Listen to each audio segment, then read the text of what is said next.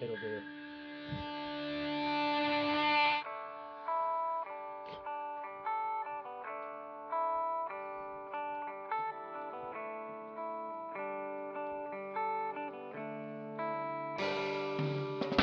But I don't want to see you waiting. I've already gone too far away.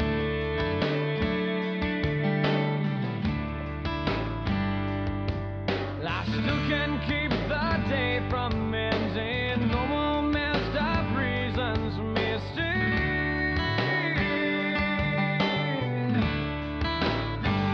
Well, this is not for real. Afraid to feel. I just hit the floor. Don't ask for more.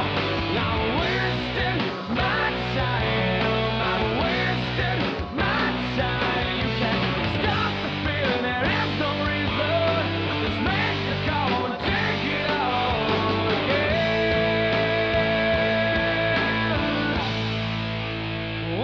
Oh, yeah.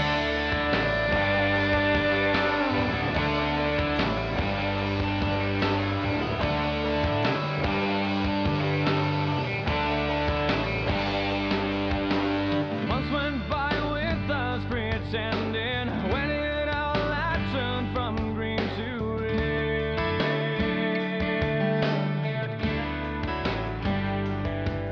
I took a chance and left you standing. Lost the will to do this once again.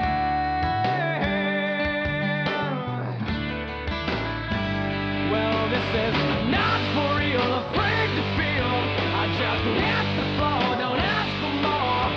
I'm wasting my time. I'm wasting my time. You can drop the feeling. There is no reason. Just make the call and take it all. I'm wasting my time. I'm wasting my time again.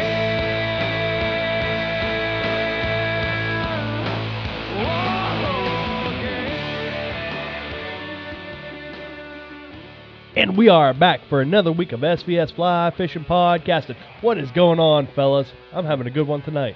Digging deep on that one. Been a long time. Sirius XM Turbo is where it's at. Who is that again? Default. That's right. God, I haven't heard this song since I was in the 11th grade, I think. Yeah, you're right, too. That really was about the only one from them. Yeah, they were for sure a one-hit wonder. Fuel, right? Default. Oh, Default. Well, yeah. Yeah. I thought that was Fuel. No. Fuel You had mean a few, that was Fuel had a that few was good played songs. on the Oh, yeah. radio till your eyes bled. Oh, Yeah, absolutely. it was. That song was nonstop. I saw Fuel in concert. They opened for Aerosmith the first time I saw Aerosmith.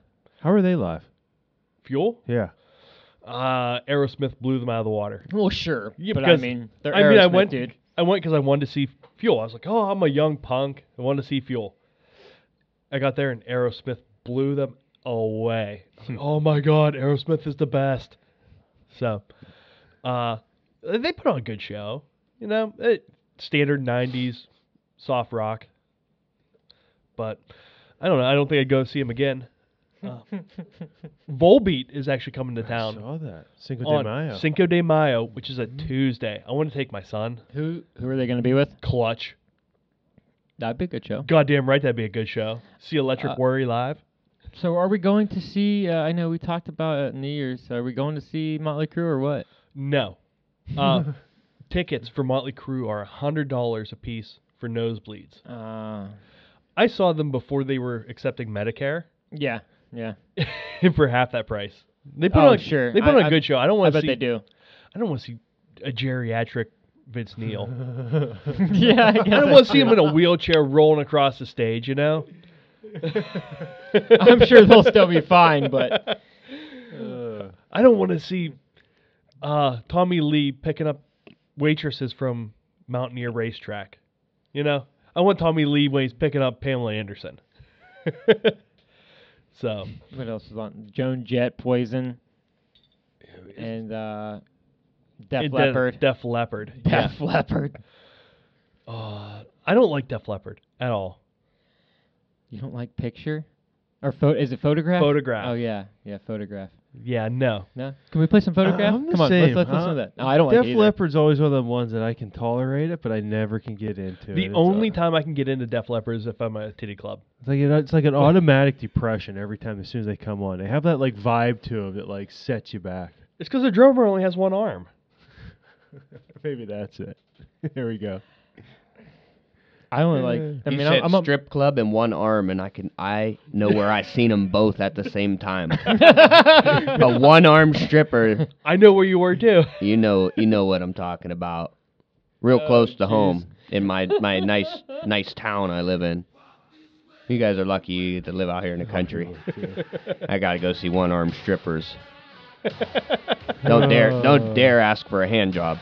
Do it with your good hand. It'll be Could you let me really. off with the nub? It will not be. Listen, it will be the real ghost. Okay, before we get too out on left field, Do we really want to do plugs after a one-armed hand job joke? Sure. If you're gonna tie flies with one hand, put them on an Air X hook. If you're gonna buy flies from a one-armed fly tire, go to urbanflycompany.com. We're broadcasting tonight from the Urban Fly Co. studios. Yeah. When you're done, use that hand to put a Predator Fly Gear hoodie or hat on. Or just check out all of our great sponsors. They're posted on the thing there. We got Yeti.com. Built for the wild. Yeah, we're at the studio right now. Mark's blessed us to move into Chad's mom's house for him. We're at the Urban Fly Co. Chad's mom's place. Sims Fishing, yeah, check them out as well. And why not fishing? They're at the dock. So, guys. Dude, speaking of Sims gear, that stuff could take a whooping in a day. Yeah, man, It's you put through the impressive. ringer yesterday. Yeah, that was it. Rogue Fleece. It was still. You go fishing yesterday? Yeah. Kind This of is got a muskie This is yesterday. as dumb as me going hunting. That was rabbit hunting. That was very dumb. See, like rabbits ain't like muskies. They're not big. I woke up and I was all excited because it was snowing. I was like, perfect. I'm gonna sit and fish all day in the snow. Oh, it lasted a half hour. What And that time was did you get str- going? 11? 10? No, Real early? No, not real I was early. gonna say it was cold, and then it 9. switched at about Yeah, I got 11. out. I thought I predicted it for 11, and it was like 10. I was out about 9, so it was like an hour and a half or so after it got late hour. Yeah, I went outside yesterday about 9 o'clock, and I had to steal a part off of a truck. In ice storm. And it was raining, and it was so cold. It took me a half hour to get warm once I got back in the shop. God. You had a rain jacket on outside of it though. I had a rain jacket on, then I had that Rogue Fleece underneath it, and both. The jacket was, it got stayed dry under, but everything was wet. Oh yeah. That was 6-7 hours straight of just pelting sideways rain, and Freezing. Held How up did you didn't have any of the freezing rain while you were actually fishing though? no, on the ride down it was freezing rain. Like as soon as I started driving, it was snowing. Then as soon as I started going south, it turned to that freezing rain, and it was like pelting the whole ride down. And then once I got there, it had turned over to rain and stayed just steady rain. And of all days to forget a beanie, I remember everything but a beanie. Oh, I can't do that anymore. Fortunately, I had like that Wait, Under Armour. didn't like, you just say you didn't have a raincoat on? I had a rain Oh. jacket. Oh, yeah. I mean, fortunately, I had like that Under Armour, what they call them, baklava or whatever, the mask. So I had that on, then a regular hat, then I had 2 hoodies over. So Did I you was say still, baklava? what are they called? Baklava. Isn't that a... Well, that's a pastry? yeah, it's a pastry, but just it's Yeah, spelled same, about same the same. thing. is it? Same thing. Yeah, nah, man, that sucks. You got to be equipped when you get out there. So go get your Sims for sure. Get everything from the bibs, and bibs are sweet. The shell, just even if you got the shell, you know what I mean. It's like that's a bar none for if you're not, if it's your first garment, I would go with just the shell. Yeti You know what I backpack mean? too. That thing took it all day. Never got one bit of water in anything. So you had a pretty good story about yesterday, too. Yesterday was interesting. It's like, well, that's what I got going down there about 9, and right off the bat had fish just kind of come out. It was the same fish I could tell from last week. I talked about the one up into the figure 8, and then I slammed the rod tip into the ground. So as soon as I start up the bank, the fish comes up with it, busts off. So I throw back out again, nothing. Switch flies real quick. And that cast brought a little squeaker in, probably like a 23, 24. Go into the figure 8, make like 3 turns with it, come up top right, and I hang it, and the fish comes up and just love taps it. Gives it like a kiss. Never opens its mouth. Pushes it up into the air, swims off. That's interesting. So from that point on, I proceed to go the next, 5, 6 hours and see nothing. I beat everywhere, and the problem is a lot of it, you couldn't see into the water at all. Because the wind would pick up and it'd start raining, and it was just ripples all over the whole top. So you just went in blind figure 8 and kind of hoping to sit kind of. That's where right now, this time of the year, with them being so slow, a lot of the fish are picking up 6, 8 feet out, and you're engaging them. So as soon as that last bit goes into the rod tip, you're either going fast or you're kind of still playing with them. You can't see nothing. You're just blind figure 8 out Yeah, there. you don't know what to play or how to play the game. So I fished my way all the way around. I actually went the whole way up top, which is the first time I've done in 6, 8 months. And I'm sitting there, and I was like, all right, it's kind of one of them days I'm almost ready to give up on because it's just pouring. If it's 2:30 or later, I'm going home. If it's 2:30 or earlier, I'm staying. Pull my phone, it was 2:30 on the button. Now you can Interesting. pull a coin out. That's a pretty good guess. It's like, that's my sign. Right back down. So go back right to where I moved that fish at.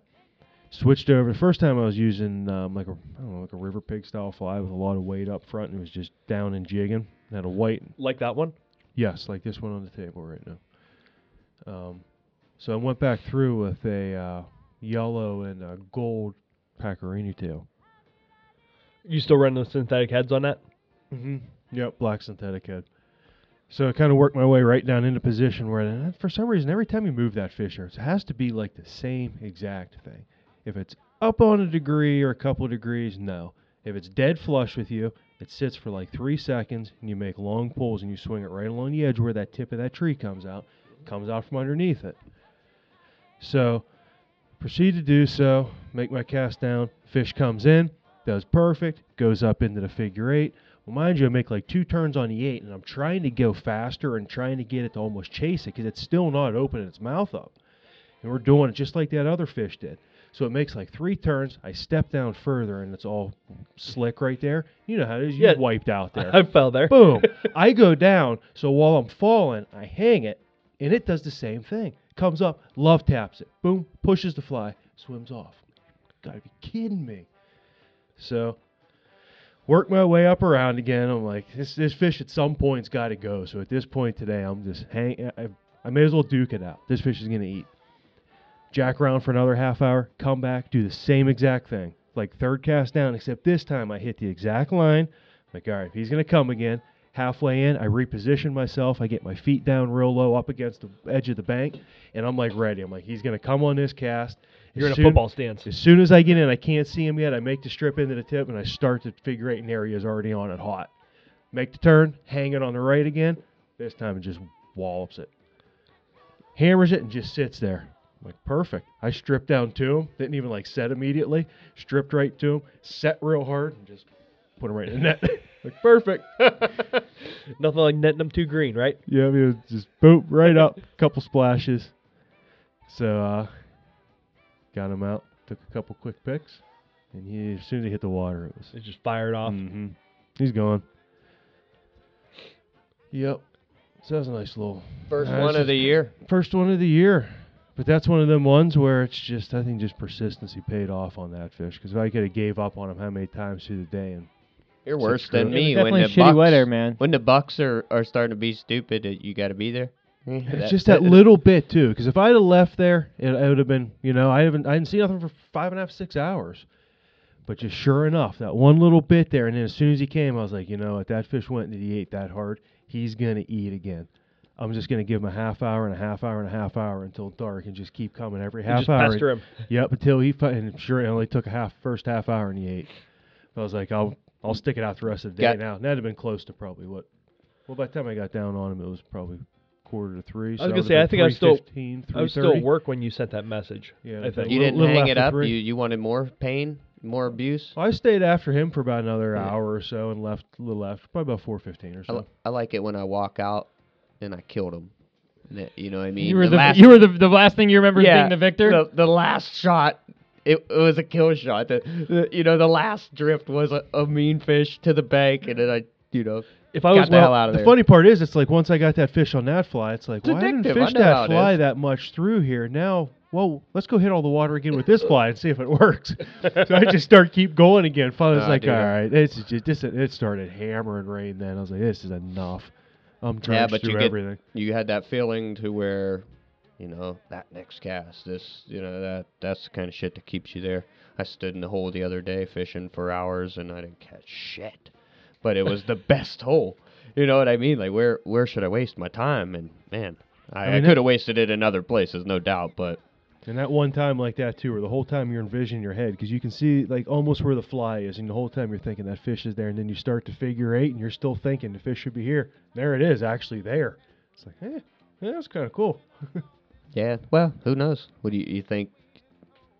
They see you often when you do that, or I tell you what, I even slipped down into the creek, like I said on that first one, and didn't fish even never, recognize it? No, he just kept going. And I mean, you're moving the whole time up there, too. It's not like you can stand with, still because with a you're rain day making like that, though, wide you would turns. think that they really be not keyed in on you at all. I mean, it's one of them things that I've seen that if you pick the fish up 8, 10 feet from you, and that fish is engaged and he's coming at the fly, he'll never pick you up. But if he's not just even coming looking in at real you. hesitant, he's looking around, and I've seen them where they'll pick up and spook. But if it's coming in on the fly and they're hard on it, Just I haven't pause, seen, no, kind of just sit back. about that 10-foot mark, give it a pause, and if he comes hard at like he's going to eat it and you start going, at that point, no, he'll just stick onto the fly instead of seeing you. Mm-hmm. Yeah, you got to have their attention for them to But no, if they not come in get a good behind look it, around. they come in behind it and sit there, and you start an 8, and they come like in to look, and you move. I've seen them bust off. What about quite your a few. shadow Mhm. days like that? Yeah, That's I happened could imagine. quite a few times on the lake. Oh Come yeah, in, standing high up in the coming boat on like a that. 2-hand too. Coming in, and then boom, you drop the rod real quick to transition into the 8, and that wee little bit of a pause, boom, that fish. Twice it happened. Yeah. As soon as that fly made that one little bit, because it wasn't that speed of that 2-hand, soon as it stopped, that fish on a dime, boom, busted off. Both Wasn't times. right. Huh. Yep. You have to get like a perfectly smooth transition on them because they're coming so hot on it. It's amazing how quick they stop. That's why I always stop 2-hand like 10 feet out. And then halfway back, yeah. Yeah. That way That's I one can way to change up the pace too. Okay. Or if you got 2 guys, have somebody's line in there regardless, 8-ing, you know what I mean? Like, instead of not having a fly in the water at a point, you know what I mean? Either of you. Yeah. If you're fishing hard or you're fishing for real, you know what I mean? It's not just a lax day. If you know fish are around, having, a guy strips in, he 8s, picks his up, the other guy got to be either close to the boat or in that general area, 8, because I don't know, I just feel those fish, they hunt, they'll sit back, you know what I mean? They'll see that fly 2-3 times, come through there and Go underneath the boat. get positioned or get how they want to potentially eat it. But if you don't got no flies in there, then they swim off. You know what I mean? You don't keep them in that if they're not that interested. So, yeah, having lures down there, big lures, Yeah, big lures, guys. so that you keep their attention. We have a guest tonight?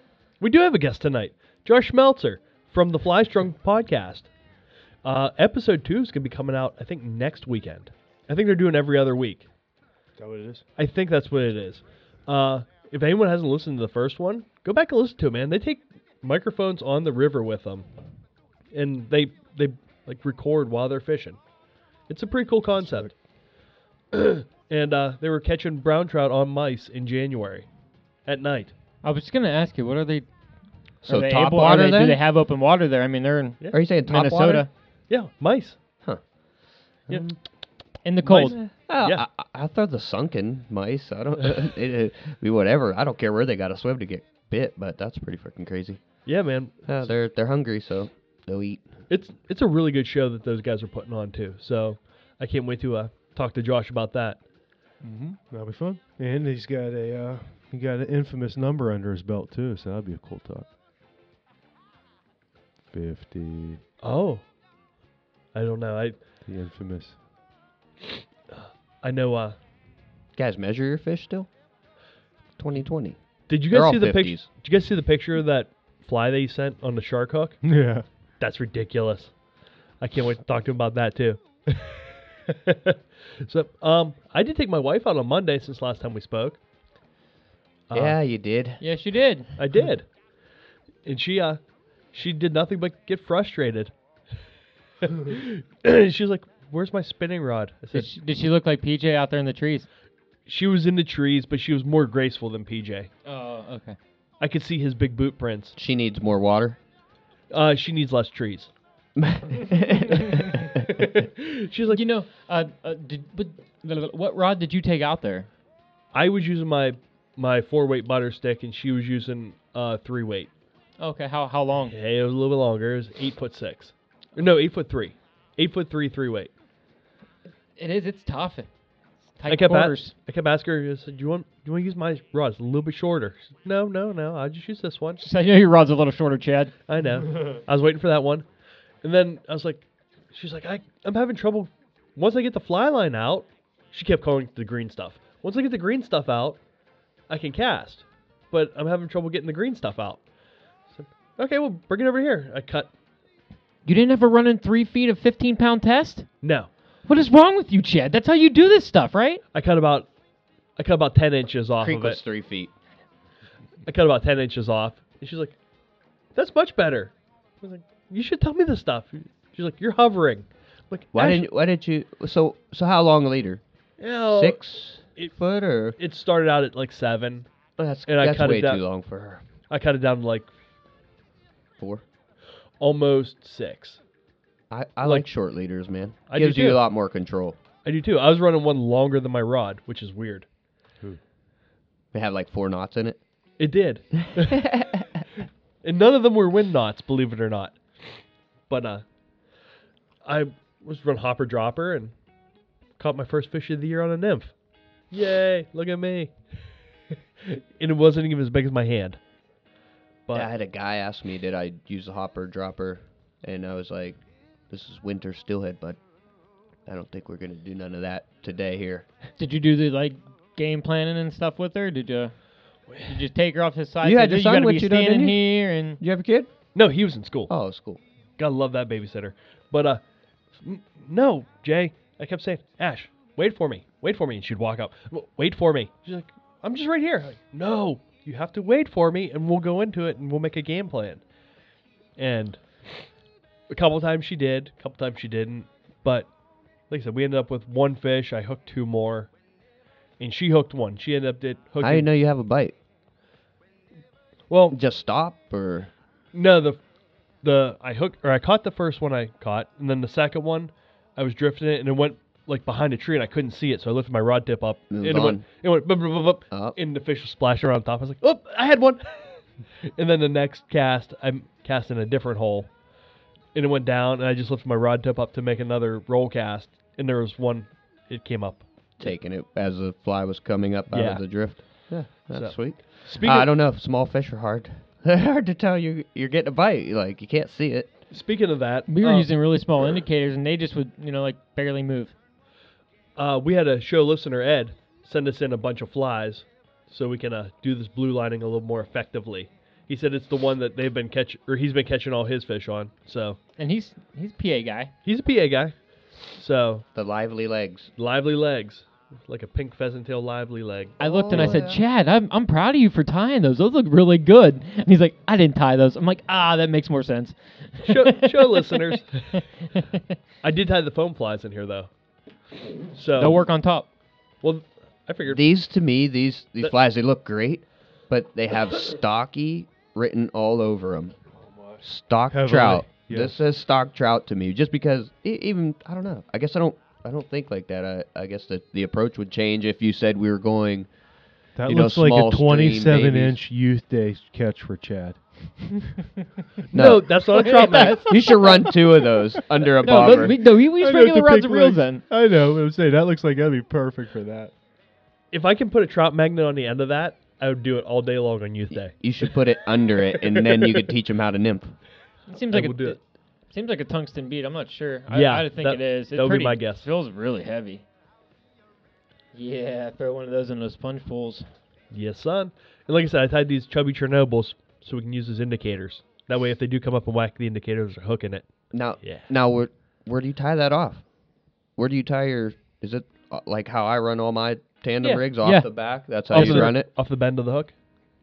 Yeah. Don't you think it'd be more effective to tie it off of here, dropping off the front? Because then it's going to spin itself and hook around the line. Well, this is gonna float. Yeah, but it's also going to twist and spin itself and spin and hook around the line then, and then you're True. going to have a bundle up there. True. But that guarantees This it is my comes off the bobber. bat. This is what I'm thinking. I was just thinking this is my bobber. It is. It basically is. But It's just going to be an inline bobber. Oh yeah. No, I just think of how they're biting it on top. That would be like stopping themselves with that line. But being as such light underneath, it doesn't really I don't think it deter them matters. from getting the hook. Like me, when I was fishing 2 jigs or 3 jigs, and I was getting fish to bite, but how I was tied onto the back of my hook, they couldn't get the hook. You know what I mean? Yeah. I think with smaller mouths that might be something, but So Back the fish Ash caught or hooked on a mop fly. That's my girl. so they were all Starting off all dirty. little brookies or I think so. I only got to see one of them. I would imagine that Yeah. or their creek chubs. Yeah. yeah, there's always a rare chance at a rainbow, huh? No, No. No? not Maybe there. a brown. Brown? Maybe a brown. No, yeah. Maybe there. I not highly doubt. That's really small. Yeah, it's teeny.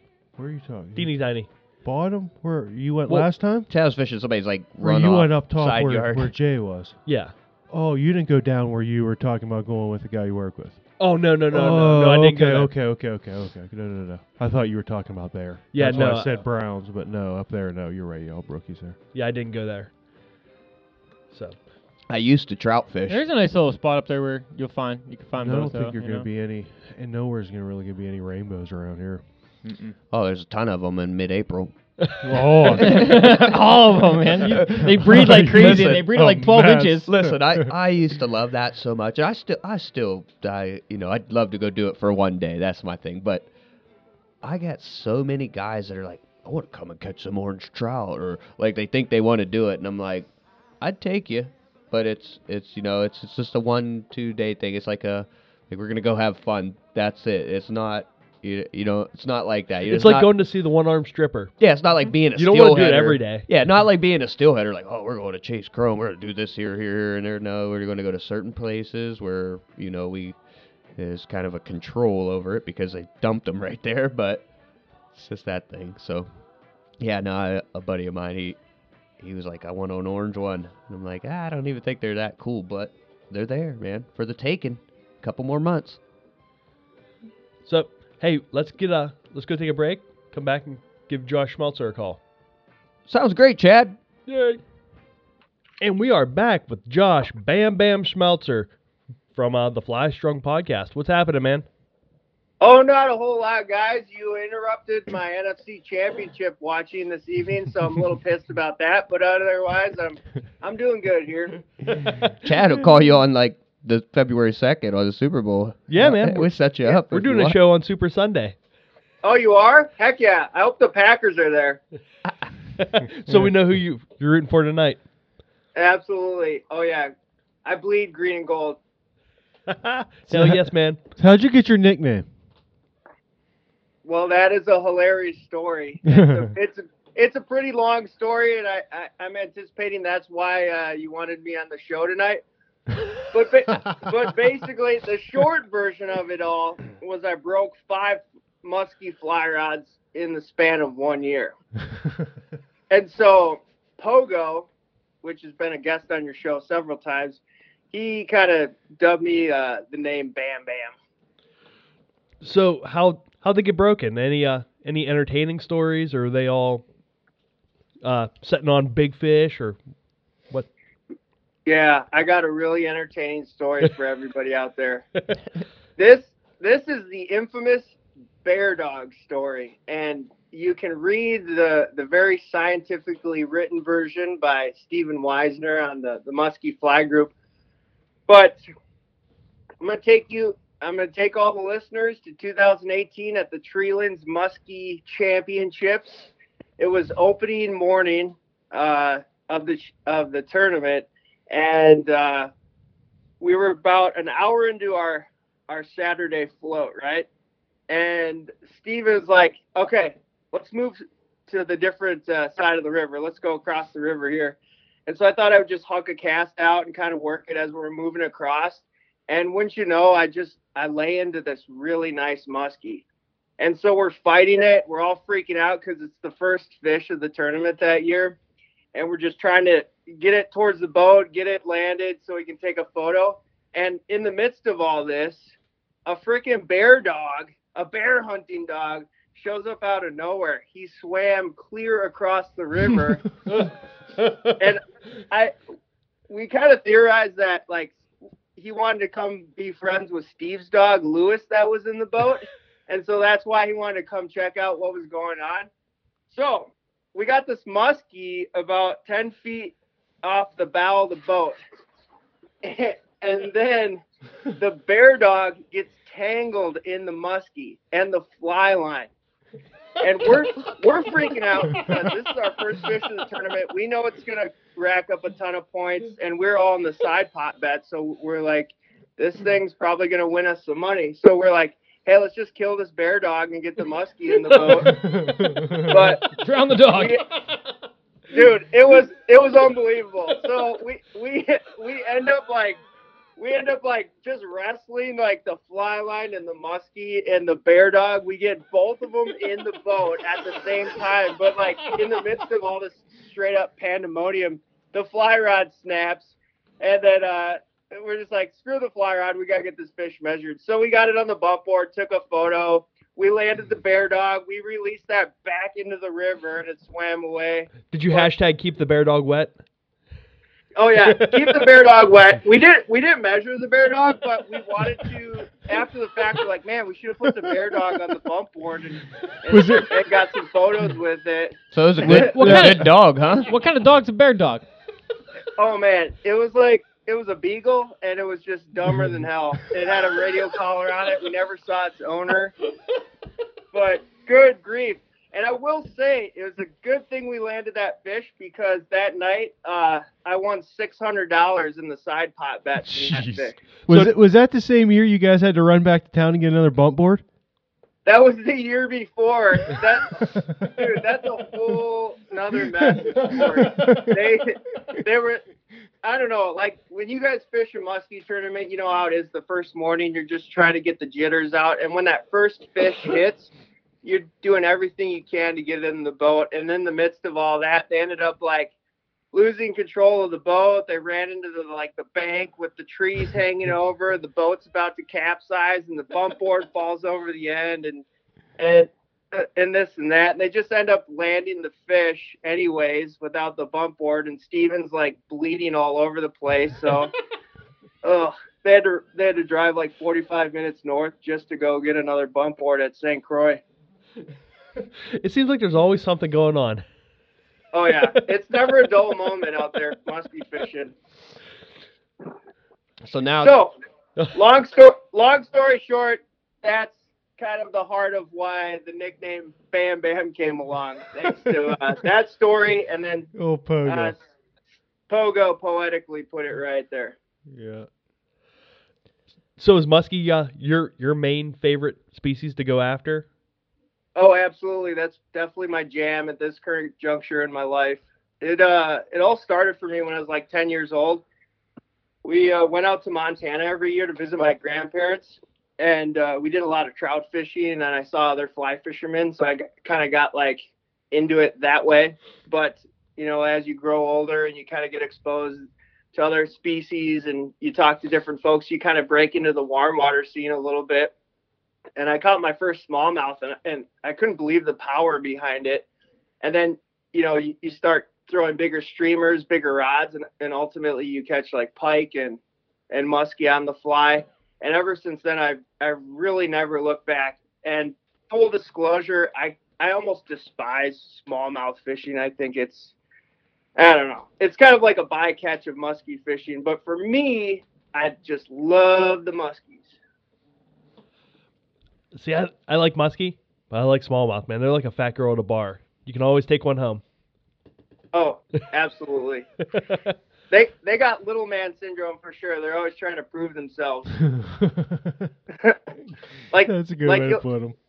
You'll tie up like a 24-inch fly, and you're like, man, this thing's going to boat like a 52-inch muskie. And then some 14-inch scrumper smallmouth will come along and crush it. So speaking of the 24-inch musky fly, I saw a picture of you holding like a shark hook. And Yes, sir. What is that thing? So, It looks like a horseshoe is what it looks like. yeah, last year I did some work with Primo Tail, and I got to see some of their inventory, and they had these gigantic bucktails and these huge feathers and all of their materials they offer. And I got this idea like, hey, wouldn't it be cool to make like the world record fly? So I went on and I registered for the Guinness Book of World Records.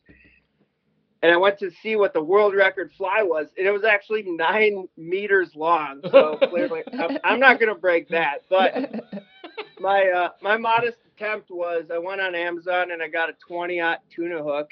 That's a legit hook for tuna fishing. And then I had to modify a vise to get it in there.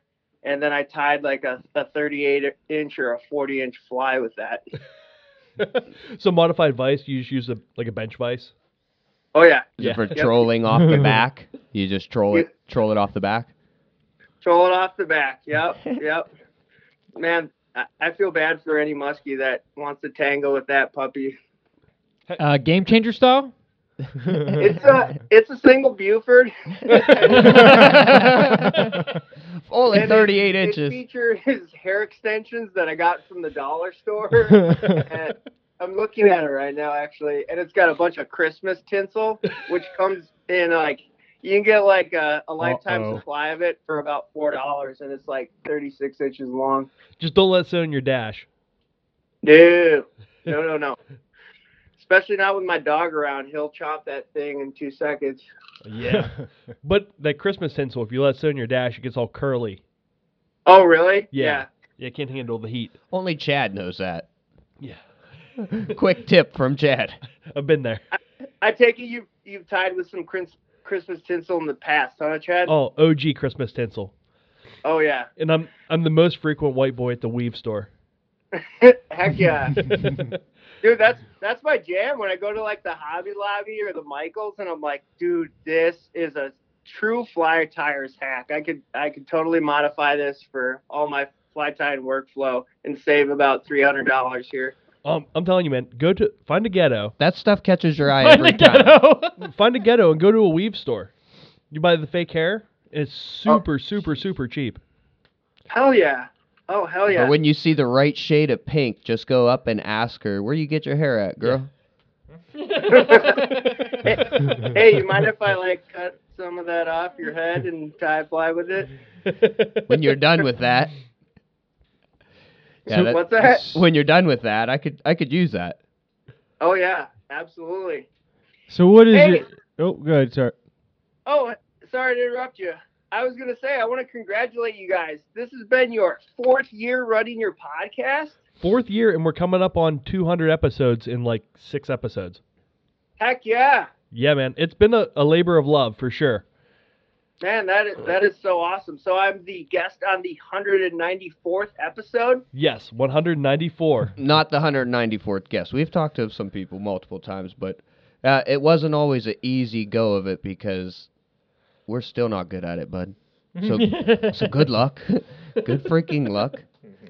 Man, I gotta really commend you guys. You've had some really awesome guests on the show. You've had a lot of people that I've looked up to, a lot of mentors in the fly tying world and everything like that. So I really give you guys a lot of props for putting a good product out there and doing what you've been doing for the last 4 years. Well, thank you so much. That means the world to us. And we couldn't do it without people that listen to it, you know? Absolutely. Yep. It is fun. And, like, we have a really big guest coming back on February 9th. And I have goosebumps thinking about it. They're all big, bud. I know, but this is like a big. Yeah. Kelly's coming back on. Oh, really? Yeah. Heck yeah. So it's fun. It's just as much fun for us as it is for you guys to listen to it, you know? Excellent. That's awesome. Do you guys ever get nervous when you have like the A-list fly fishing guests on? Should see Chad before he called you. Yep. Oh, really? I will tell you, every guest we've had on this month, I've been so anxious and nervous because I'm not drinking this month.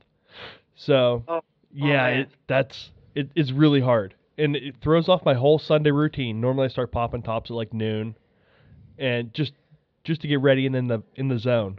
But it's Chad has had the cold sweats and shivers for the last 2 weekends. We're sitting it's pretty bad watching your buddy across here, watching you drink beer, and he sees it go down your throat, and he's just over there itching and scratching, and I'm drinking a fucking LaCroix. Oh man, that's good stuff to supplement like a long drift day, but not to base your lifestyle around. No, for not sure. not around the podcast table. No, absolutely not. Well, it's a humbling experience to be here, and the pleasure is all mine. I really appreciate the opportunity to be on the show today, and yeah, you guys have done such a great job with your podcast. It's awesome. Heck yeah, man. If you need any tips, I doubt it, but we'd like to hear a little bit more about yours, man. What are some of the things that you had to do, man? What was hard? What steps did you take to get this thing rolling? Sure. Yeah, Steven and we've kind of tossed around the idea of opening a fly shop, and we've tossed around the idea of opening an online store and this and that. And we kind of looked at like the return on our investment and the time commitment it would take with having full-time jobs. And we just thought, man, this is going to be tough making a good go of it. And we just thought, in this day and age, podcasts are the wave of the future on how we consume media. So let's try to tap into this little game and see what we can do. And then we kind of researched all the fly fishing based podcasts, and we tried to think of like, what's the niche we could fulfill, which is the experiential side of delivering a podcast, of like trying to transcend the audience member to the river, to the fishing experience and everything like that. And even though it's a little bit more legwork on our end, it's something we're going to do anyways. We're going to be out there fishing. We're going to be out there having fun. So we have like a pretty compatible skill set. Steven's a great creative writer. He's a great host, great radio personality. And then I bring kind of my advertising background and marketing skills to the table. So between all of that, we're able to really make a good go of it, hopefully. And yeah, we're just trying to deliver a great quality product to the fly fishing community. And I know with like what you're doing with on the stream, like the Drake did before, and it can be kind of cumbersome, really. How much more effort goes into like a day's fishing with that? I mean, is there a lot more preparation before the day, or is it you guys have it pretty fine tuned as to what you bring with you to record with? Yeah, there is, because we've committed out of the gates to do every other week episodes. So we're constantly trying to lock in guests, trying to lock in like where are we going to fish, and looking at weather conditions and trying to match it with our schedule and stuff like that. And it's been tough thus far. And especially like yesterday when the winds are blowing, the snow is just coming down, and we're out there running like camera equipment and the recorders and everything like that.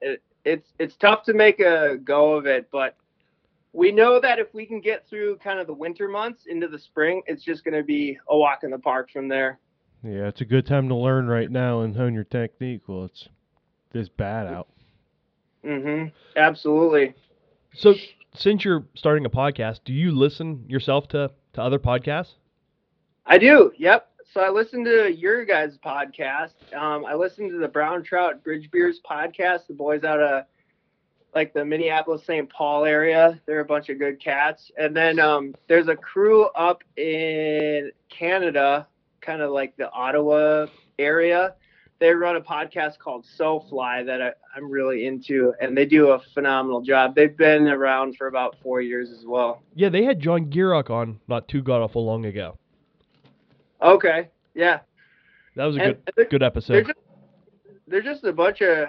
They're a great group of guys. I've kind of contacted them recently and invited them down to do like a podcast swap of sorts, maybe this fall during like a fall muskie camp or something like that. And maybe we come up to the Ottawa River and we fish muskies with them as well. So it's just like a great community. We're all out there to like help each other grow, help each other succeed, and just like bring awareness about our very valuable water resources and fly fishing and muskie fishing as a sport. And speaking of the muskie fishing, when's your season open again? Our season opens Memorial Day weekend, north of Highway 10 in Wisconsin. So we have a highway that splits our state in half. So north of Highway 10, the season opens like late May, early June. And then before that, I'm not quite sure. It's like a couple weeks beforehand. So we only got several more months before we're back on the water. Plenty of time to prepare and think about it, huh? Yep, absolutely. We And got I probably shouldn't be saying this on the air, but we have a tremendous resource in Eau Claire called the Chippewa River, and it actually flows north amongst all these other awesome towns, and you can fish pike. Actually, I'm trying to think. You can fish pike kind of in our area year round, and sometimes the bycatch of that is a muskie. Of course, when you do catch a muskie, you're not going to want to publish that and this and that, but you can still go after those e-socks almost year round around the Eau Claire area. Is there a healthy population of the pike around there as well? Yep. Yeah, we have some decent-sized pike in the Chippewa system. Occasionally you'll catch pike over 40 inches, but most of them are probably in that upper 20s to lower 30s. That's good fish.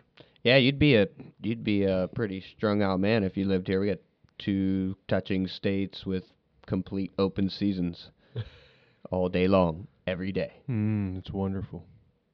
For muskie. When's your muskie season? All we don't year. have one. It's all year. day. Oh, it's all year. Mhm. Dang. Both states. That's crazy. 2 states touching that you could hunt muskie all year, anywhere. All right. So Pennsylvania and Ohio. Yep. Open all season. Oh, that's excellent. Did you guys get out in the winter months? Yeah, fishing all right now. Mark caught one yesterday. Mark hunts them down. Oh, heck yeah, Mark. That's awesome. But no, not float so much when it gets super cold. No, I mean the Tough tough part business. is we have a couple creek river systems we can float right now. I mean, if we want to go north, there's open water all year round, but they've been kind of staying high and muddy. If you can get them, Okay. if you can get them down, yeah, you can do floats. But a lot of it's walk and wade outflows, and there's numerous ones. I mean, you can fish a lot of different bodies of water right now for muskie here. Oh, that is so awesome. They never that's- freeze. What's that? They never freeze. Oh, that's such a blast. Man, I'll tell you what, like catching a muskie while waiting is such a cool experience. Like you're right down in the trenches with them, and it's just like you got such a better connection with them when you're actually waiting versus getting them out of a drift boat. Yeah, I think Oh, the last for 2 I sure. caught were wading. I know the last handful Mark caught were wading. Dang. So, back to your show. Do you have any shows planned for doing a spring pike or smallmouth or muskies? Yep. Or are you Yeah, just we got some fun stuff coming up. So we got spring pike that we're gonna pursue. There's a spot on the lower Chippewa that we usually hit in March or April, and that's super productive. If you can get it right with the temperature conditions and kind of the ice off and everything like that, it is just absolutely lights out.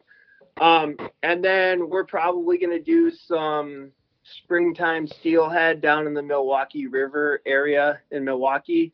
And then Steven Weisner is going down to Xcalac, Mexico. So he's gonna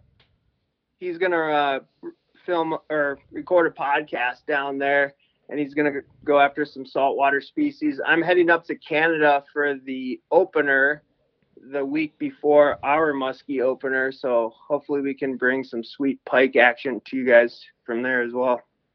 Awesome. Now, you know, you mentioned the Chippewa. Now, you guys mainly just like the big river system, or you do some small water stuff too? Yep, absolutely.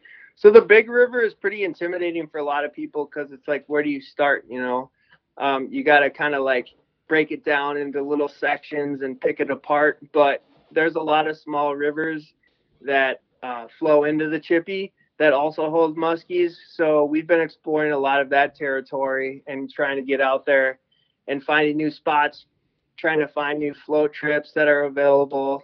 And we have some phenomenal rivers that are pretty small that you would never guess muskies live in, but we're able to capitalize and find them there.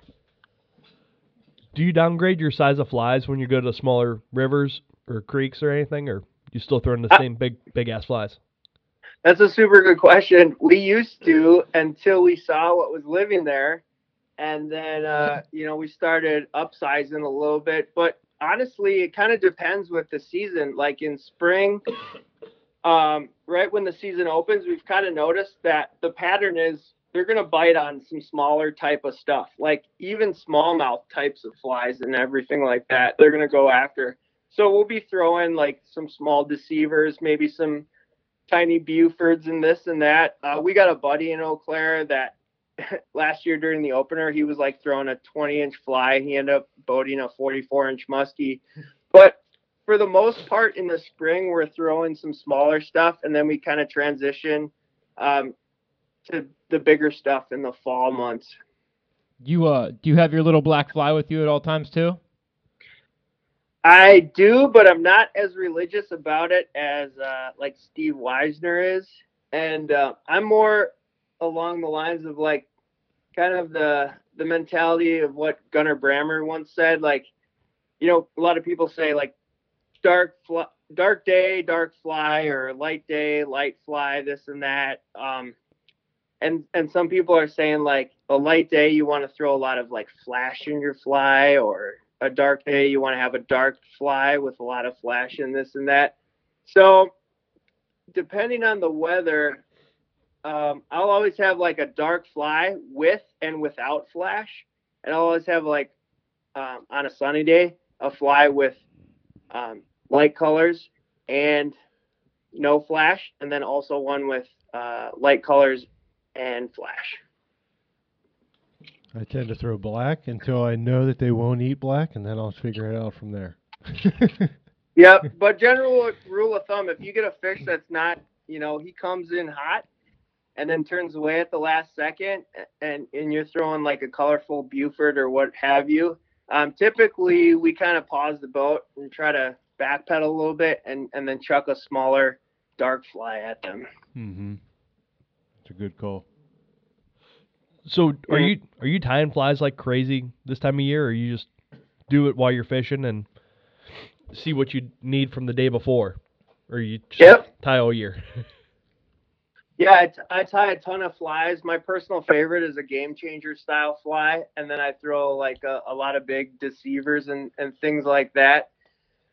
And then I host a fly tying club in Eau Claire, and we teamed up with our local Trout Unlimited chapter this year to reserve a space throughout the January and February months just to kind of get people out of the house and kind of build a sense of community and bring everybody together. And it doesn't matter if you're tying like zebra midges or like 20-inch game changers. We're all on the same boat. We're all on the same playing field. Like, we just want to bring everybody together. Do you take pictures at the end of the night of like your 20-inch game changers eating zebra midges? I never have, because in the past that's kind of deterred a lot of people from joining fly tying club. This guy's making fun of us. The whole point is to like get them out there, and I've actually had like a conversation with folks like, man, you're tying these like giant Bufords and these game changers, and we don't feel like we're welcome showing up tying like a royal wolf and this and that. But we're all fly fishermen at the end of the day. It doesn't matter what species you're after. It doesn't matter what size fly is in your vise. Like, we're all very like-minded, and we need to come together for sure. Here's what you do. Amen. Here's what you do to get these guys on the same page. Throw a little like challenge in there. Your best zebra midge, and you could just tie yours on like a 1/0 or something.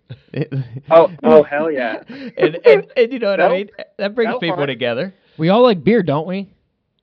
Exactly. It doesn't matter if you're drinking hams or you're drinking the most fancy pants IPA on the planet. We're all drinking beer. That's right. That's we have a fly tying night out here as well, and it seems like everyone's tying something different lately. Mark ties musky flies. I think last time I was tying mott flies, and teaching new guys how to tie deceivers and stuff. It's just whatever they're into. Jay's too good for us. He hasn't came at all. I'll be there this month. He's too busy tying changers. I haven't made it. I haven't made it. I like tying everything, but I'm not good at none of it. Lots of my flies, they get 8, but that's just due to how I'm fishing them, I guess. I'm not the best. Yeah. Better at woolly I mean, buggers. There's definitely two schools of thought there. One is, does it really matter what you're throwing as long as the presentation is perfect? Or the second school is this actually tied for me, or is it tied for the fish? Like, Confidence, yeah. sometimes It's tied for those you. ugly ass flies, they catch a lot of fish. It's always tied for you though. Most times, you know what I Yeah. mean. When you're looking at the shank there, you're like, well, I want this. I want this. I have a hard time putting an ugly ass fly on the end of my line though. That's true. Like truly, what it all boils down to is, do you have confidence in that fly? 100%. And if you have confidence in an ugly fly, then all the power to you. If you have confidence in a really beautiful fly that's super sexy and it's probably going to lose its eyes on the first fish you catch, that's cool too. But whatever floats your boat. The color is what makes me determine if it's ugly. That dude, I don't know. I'm not about the colors. When I could look at a plain white or like a vivid color, even versus a fire tiger sometimes. I don't know, man. It's that preference, you know. Do you have confidence fishing other people's flies, or are you mainly a my fly or die kind of guy? I mainly fish my flies. However, sometimes we're in the boat and we see a fly that's working really well that somebody else tied. I'll huck that for a while. Or somebody will trade me a fly and I want to test it out and see how that reacts. I'll huck that too. I'm not like an all or one guy. So what is your bread and butter? Like, let's say here's a fly that I'm going to throw in a majority of the time. Is it the changer, or if it is, what are you talking? What, 10-inch, 15-inch? What size? Yep, I would say the musky game changer is my bread and butter. I just love the way it swims. It's got such a great action in the fly. And you're talking what, like a bucktail changer, or what kind of changer are you talking now? Synthetics? Correct. Yep, bucktail changer, and I incorporate some synthetics in there every now and then. And what length are you running that? Sorry, I got a couple cats in there. We're just about to eat like a fucking 20-inch game changer on my desk. I don't want to have to like make an impromptu vet visit tonight. Yeah, you pretty much answered my question right in that one there. Yeah. Okay. So, sorry, what was the question again? How long a game changer? You said there about 8 to 20-inch one. So is that the staple? Yeah. How many shanks is so that? I like to huck smaller game changers kind of in the spring and the summer, doing stuff that's probably between 9 to 12 inches. And then after that, when we kind of transcend into the fall, we'll get into the bigger stuff that's like 14 to 20 inches long. And we'll just work it so slow. Almost like when you go out on a lake and you see guys dragging suckers, that's almost how slow you want to start retrieving those big old flies. Yep. Now, you're keeling them too to keep them down and keep them even, or? Yeah. Yep. So back to the 20-aught hook that I tied. So I've always been kind of a big fan of the giant hook. I got into like the partridge sea beasts, which are made for like barracuda and some other saltwater species, but they have a huge wire gauge and they seem to just like keel no matter what. And for us, like a single Buford, I've always felt like those will cut through the wind really nicely and they'll just always really perform. And then if I'm going to be tying like a really long game changer, maybe I'll incorporate like a lighter wire hook, like an Arex 351 Predator or the Partridge Absolute Predator barbless fly or barbless hook. How many shanks on a 20-inch changer?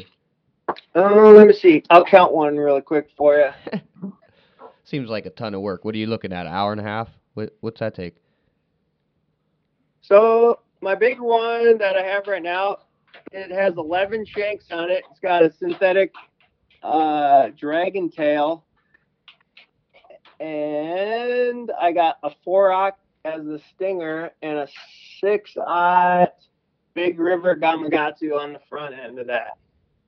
That sounds like it'd be a ton of fun to cast all day. Oh yeah, yep.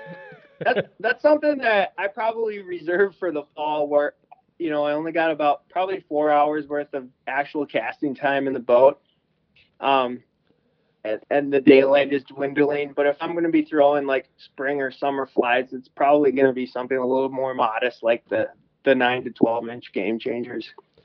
And they suck that all the way in, huh? Yep. Sometimes, they'll take it down deep, but for the most part, they're gonna try to take a headshot on that on the side profile, so you can get them pretty decently hooked without having to do a lot of impromptu surgery stream side. And you're throwing them on a recent guest of ours, Rod, huh? Yeah, absolutely. Tom Shank, I can't speak his praises enough. He makes the best fly rod I've ever thrown. The one piece 10 and 12 weight, those are definitely my jams. And you can load those up with anything from a 350 to a 550 on the 10 weight, and then in excess of like the 600 to 7 grain lines on the 12 weight. And they got the power, man, to handle those lines. And I swear to God, like that 10 weight, the first time you cast it, it's life changing, and it feels exactly like a 5 or a 7 weight in your hands. It's awesome. The more and more we hear want about so these things, bad. I think we need to order. I know we had this discussion with you about like a two-hander, getting one of them, and it's just, Yeah, I hear so much about these rods. It's hard not to go get one. Other than like, traveling with one piece, that's the only downside that I'm having. Shipping. If it wasn't man. for that, You got the shipping. yeah, but hassle. whatever. That Maybe is you need what to it take a is. ride or No, but something. that's just fine. part if of that, it to if that get happens, it. But we get 3, and we pay 1 shipping. You just got to Yeah. make a chain, man. A couple guys will meet you midway or something. Yeah, exactly. I mean, you should definitely make the excuse to come on over and go muskie fishing and meet Tom and pick up one of his rods, and that alone is worth $125 worth of shipping fees. But like everyone asks Tom, like, when are you going to build a 2-piece? And that's like the exact opposite of what he's trying to do. The 1-piece rod has so much power and so much reliability without having any ferrules in it. It's just got the backbone. It's got the feeling that you want in a musky rod, and you're never going to second guess when that fish is on. You're never going to second guess like, oh, are all my ferrules tight, while I'm casting these bigger flies and everything like that. And that's just one more thing you don't have to worry about while you're musky fishing. There's enough to worry about. I guess that's a real good reason, man. You break a rod, how mad are you? You know what I mean? I've casted pieces parts off of rods before. Well, or Oh, yeah. or Yeah. if you don't feel it wobble, that next cast you're sending it, and what happened to you, Jason? Snagged on the bottom. No, Lose- snagged in, yeah. Didn't you snagged. lose a tip or something? Oh, I snapped the rod right in half. Oh shit. Because yeah. it was loose, because the ferrule came loose. Oh yeah. That's pretty good. Yeah, idea. exactly. There's so much to worry about, and for you to connect with a fish, you don't want to be like screwing around with a rod that's going to be falling apart. And then plus, my second gripe with like the mainstream rod companies out there is everybody's building either a 2 or a 4-piece rod. And what does that do? It puts your ferrules right in the weakest point of the rod. Like, why haven't people figured out, like, hey, let's make a 3-piece rod? So you offset the ferrules and you maintain like the strongest part of the rod during the fighting section of that rod as well. Yeah, that would make sense. I got a 3-piece pin rod. Maybe that's why it's so much powerful. Yeah, exactly. And you maintain a lot of power, and then all the weak points are diminished if you have to have a rod that's more than 1 piece. So, Josh, you said you helped Brad do some bucktails last year? I helped him with like his marketing and everything with the Primo tail. So you didn't have to do any of the dirty work? Correct. I wasn't in the muskie lab drying out tails and dyeing them and all that stuff. But I'll tell you what, if you ever get the opportunity to see what he's got going on, it's absolutely phenomenal. Yeah, we do a little bit of it over here too. And I was gonna commiserate with you about the dirty work going on. with the deer Oh. tails. I gotcha. Oh, that's right. Yeah, you guys do a lot of bucktails, and you do feathers as well. Mark does more of the feathers. Him and I do the deer tails. Okay, the deer tails. Man, that's some crazy stuff. Like, you got to take them from the dirtiest point in their lifespan to showroom quality so you can sell them. That's a lot of work. And I that commend last you guys. batch, They're not in a clean area either. that last batch, I bet about 50, 60 of the total, 130, were just riddled with blood. Head to toe, they were deep red. And they just took washing and washing and washing and wash to get them clean. Blood and duty and pee. Yeah, I was gonna say doo-doo. man. Oh, and they've been pissed on them They their whole took, lives. they took a lot of work, but I tell you what, everyone on that rack is just snow white now. Oh, hell yeah. There's a special place in fly fishing heaven for you guys. You know what? The thing with it suppliers. is it isn't easy work, but it's enjoyable work. Like, I look forward to doing it when we do have, the days that we spend doing it. And You love misery, though, You Mark. spend hunched over the sink for hours and your back's hurting, and you just want to keep going. It's like Chad will come down. Hey, you want to quit? No, I'm good. I'm fine. Next month will be better. Yeah, you can drink next month. So, like, what motivates you to spend hours on end processing these bucktails? Is it the satisfaction of, like, the end user, the end fly tyer, singing your praises and saying, this is the best quality bucktail ever? Boy, I don't. Maybe just to have some at hand that is quality and you didn't pay an arm and a leg for it. I think that's yeah. awesome. I mean, the big thing with it is not only the availability, knowing where it came from, and knowing that 100%. I think I'm going to speak for myself personally with this one, knowing that you can go catch a 4-foot long fish by taking a bucktail that you took from scratch, hackle that was grown locally that you know where it came from, and really all you're doing is throwing a little bit of flash on there. Everything else is all pretty much an organic thing that you put on a hook, made up there, and you went and stuck a monster fish on. There's something about that drives me with it, and just having the own bucktail to do and make your own with it. It kind of makes me feel like a craft brewer. I want to get people fucked up on my bucktail. Absolutely. Yeah.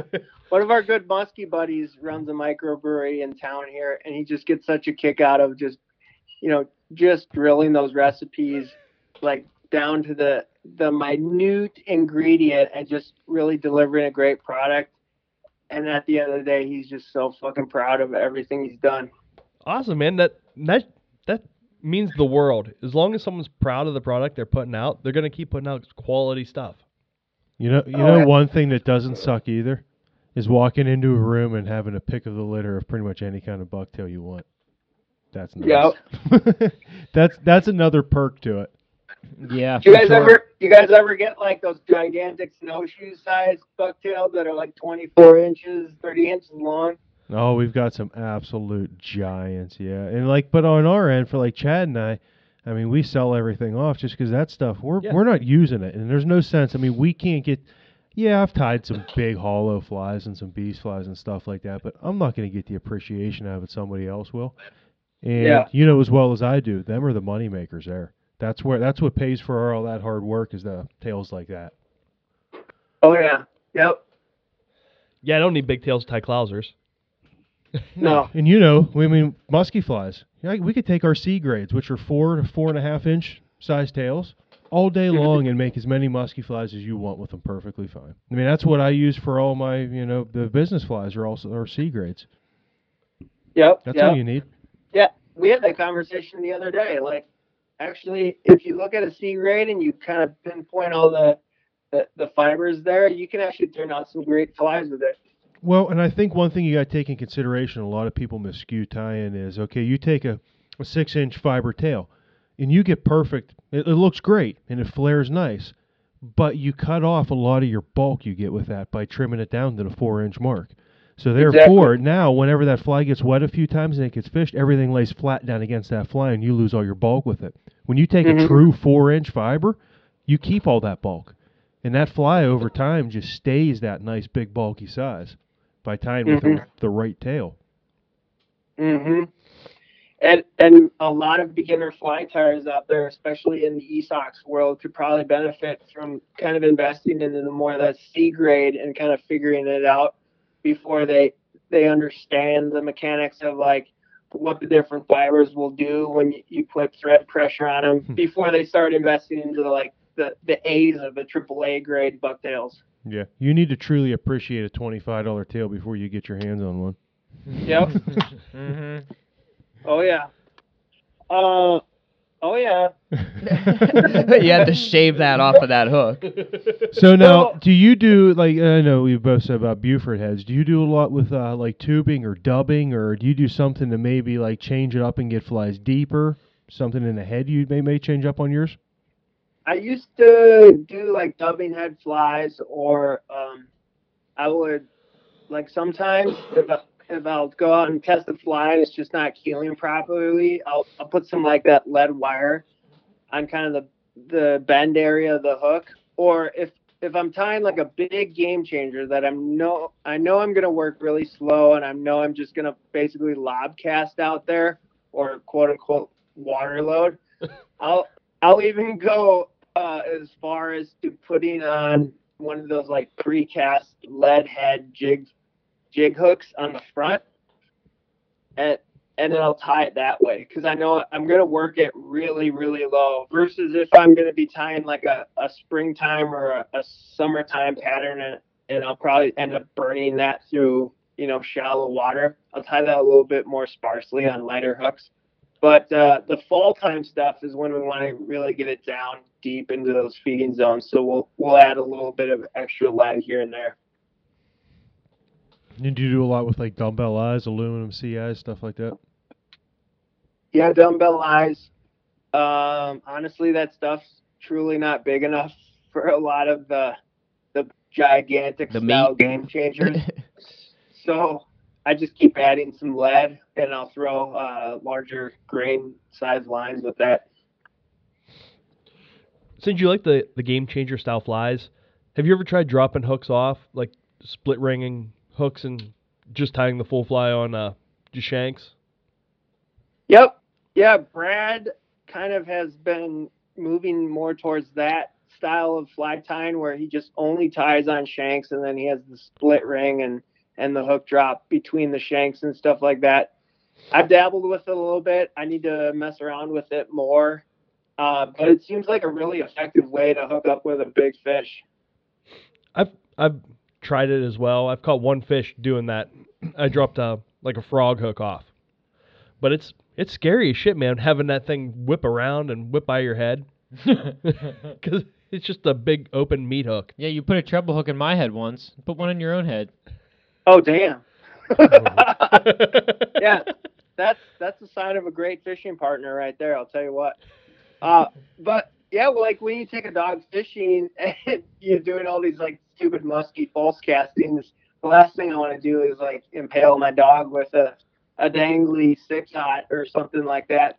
But it truly does seem like an effective way to hook up with a fish. Like the hook is it's getting outside of all the material. So you're getting that fish on the business end of that hook immediately. So I definitely see the madness behind that design for sure. Or is it just not given enough time after the strike? That's also another thing. When you're fishing like fall type of flies, you're fishing low and super slow. You're never gonna see that strike. But like when you're burning shit in the spring and the summertime, and you see that gigantic monster come up, you might flinch, you might accidentally set it too early and whatnot that there. So having that hook extending outside of the material might help a lot. What do you mean might flinch? I will flinch. Yeah, absolutely. He's gonna I mean, blink. this is like my 5th or 6th season muskie fishing, and man, I still have not mastered the strip set. I'll tell you what. It's fun once you get quite a few of them in a short period of time into the figure 8, and you can actually like watch them eat and just give them a minute, and like almost redirect your rod, set it down to them, and then strip into them and kind of get comfortable. Mm-hmm. Mm-hmm. And like when the season opens up for us around here, after several months of being dormant of muskie fishing, and we're kind of knocking the rust off, we don't want those big monsters to show up. So it's always better You gotta when they get that show up in jitters the off. fall when it pops back. You get good after a few months. Get on top of your Oh. game again. Absolutely, and especially like when you're out on one of those days where you've got several follows, you got some hot fish coming in, and you're like in the zen mode.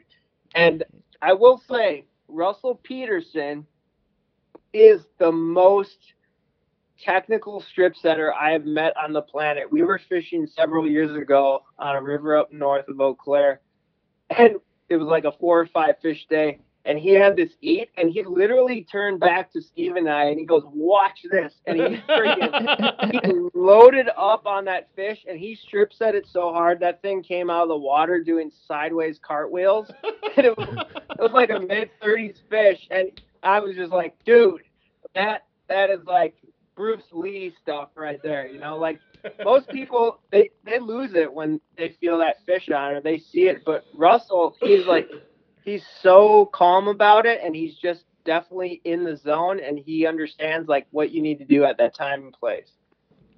Ice running through his veins, man. Got to get some Oh, experience. Got to watch get some this. experience before you get that syndrome. Oh yeah, for sure. Yeah, he's a seasoned river rat. I'll say that. So you mentioned going fishing with dogs. Is there anything special you have to train your dog to do before he's a good boat dog? Well, my dog personally tries to drown himself every time we go fishing, so I had to buy him a life jacket. And like the first time we went fishing, we were on the Chippewa. It's a pretty big river, and he just dove head first straight down into the water, and he didn't pop up for a while. And so I had to like really start panicking there for a second and kick on the trolling motor, and finally popped up, and I got him back. But I kind of do have to train him like not to jump out of the boat when we're running upriver, or if we're running the motor, you gotta like not be running around the deck and everything like that. Steve's dog, on the other hand, Lewis, he's such a good boy. Like he'll go on adventures when we take a lunch break and everything, but for the most part, he just doesn't care about everything we're doing, and he just chills in the boat. Sitting in the back of the boat drinking hams, right? Exactly. He loves hams. Yep. Oh man, I have a Shih Tzu, and he's the worst. He's scared of water. I can't even bring him close to the water, so no boat dog there. Oh man. So he never goes out with you, huh? No, but he has a real long dog hair on his tail. Mm-hmm. Makes nice flies. Oh, I bet. I bet. You ever take any of that tail to make some Bufords or some nice streamers? Oh shoot, about 4 or 5 years ago, my best hybrid fly was just a long chunk of his tail, and then lead dumbbell eyes and like a wrap of marabou. Oh hell yeah. His name's Bear, so I called Homegrown. him Bear Hair. Yeah, it grew right back. I take him into the groomer all the time. He's all chopped up, looks like a meth head. Yeah, they're like, "What are you doing to this dog?" And you're like, "Don't worry about Hey, it." don't ask questions, lady. Yeah. Missing Make him look parts. good again. He's got Yeah. problems. Exactly. So right now you guys went and did some trout fishing. Was there success? There was success. Unfortunately, our guest didn't catch any fish that day. He had a couple eats, but he wasn't able to connect. And then, kind of like when we were wrapping up the episode, Steven and I stepped in there, and we did some nymphing, and we got some brown trout to bite towards the end of the day there. Awesome. But man, it was tough, like super windy conditions and very snowy. Typical winter trout fishing, huh? Yep, absolutely. So where can people go and listen to the escapades of yesterday's fishing? So that episode will air on January 26th. We're available on Spotify and Apple Podcasts. And then they can also go directly to our website, which is flystrung.com. And there will be direct downloads there. Cool, man. Hey, is there anything that we haven't hit on that you would like to? I don't think so. Yeah, just if you're ever in Wisconsin, give us a shout. We'd love to fish with anybody that's listening to the show. And we got a great group of guides in Eau Claire, Hunter Dorn with WisconsinFlyFishingCompany.com, and then, of course, Steve Weisner with EauClaireAnglers.com. So give them a check if you're ever looking to book a trip in the northwestern part of the state. All righty, man. Well, hey, thank you for your time this lovely evening. Yeah, not a problem, boys. Your Packers Thank are you so down. much. How's the NFC Championship game going? I haven't even looked yet. I Don't. need to Do go yourself that. a favor. Go to sleep. Oh, boy. Oh.